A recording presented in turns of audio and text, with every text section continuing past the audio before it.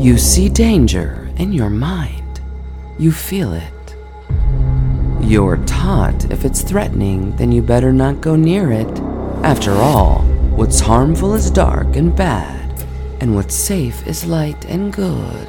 So defeating darkness in yourself is behaving just how you should. Because some beliefs you dare not cross, for it's the enemy in your mind that deceives you. So you run to powers outside of you to guide you, to protect you from yourself, from the harmful thoughts, ideas, emotions, words, and experiences that threaten to weaken you so predictably. Your dangerous mind cannot be the greatest power that frees you. The greatest lie ever told is that darkness is the enemy of light and that there is a war between the two. This has kept you under the spell, the half-truths you know so well, that reward you for attacking and dividing yourself, making it easy to conquer you.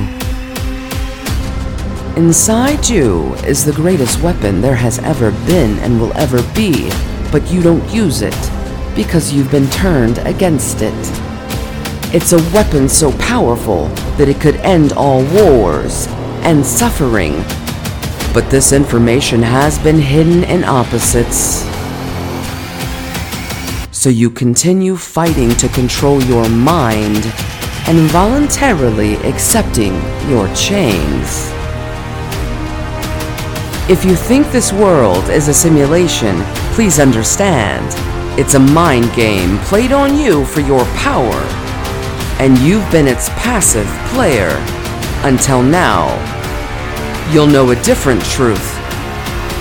Darkness is the self-help intelligence that disturbs you to destroy your chains.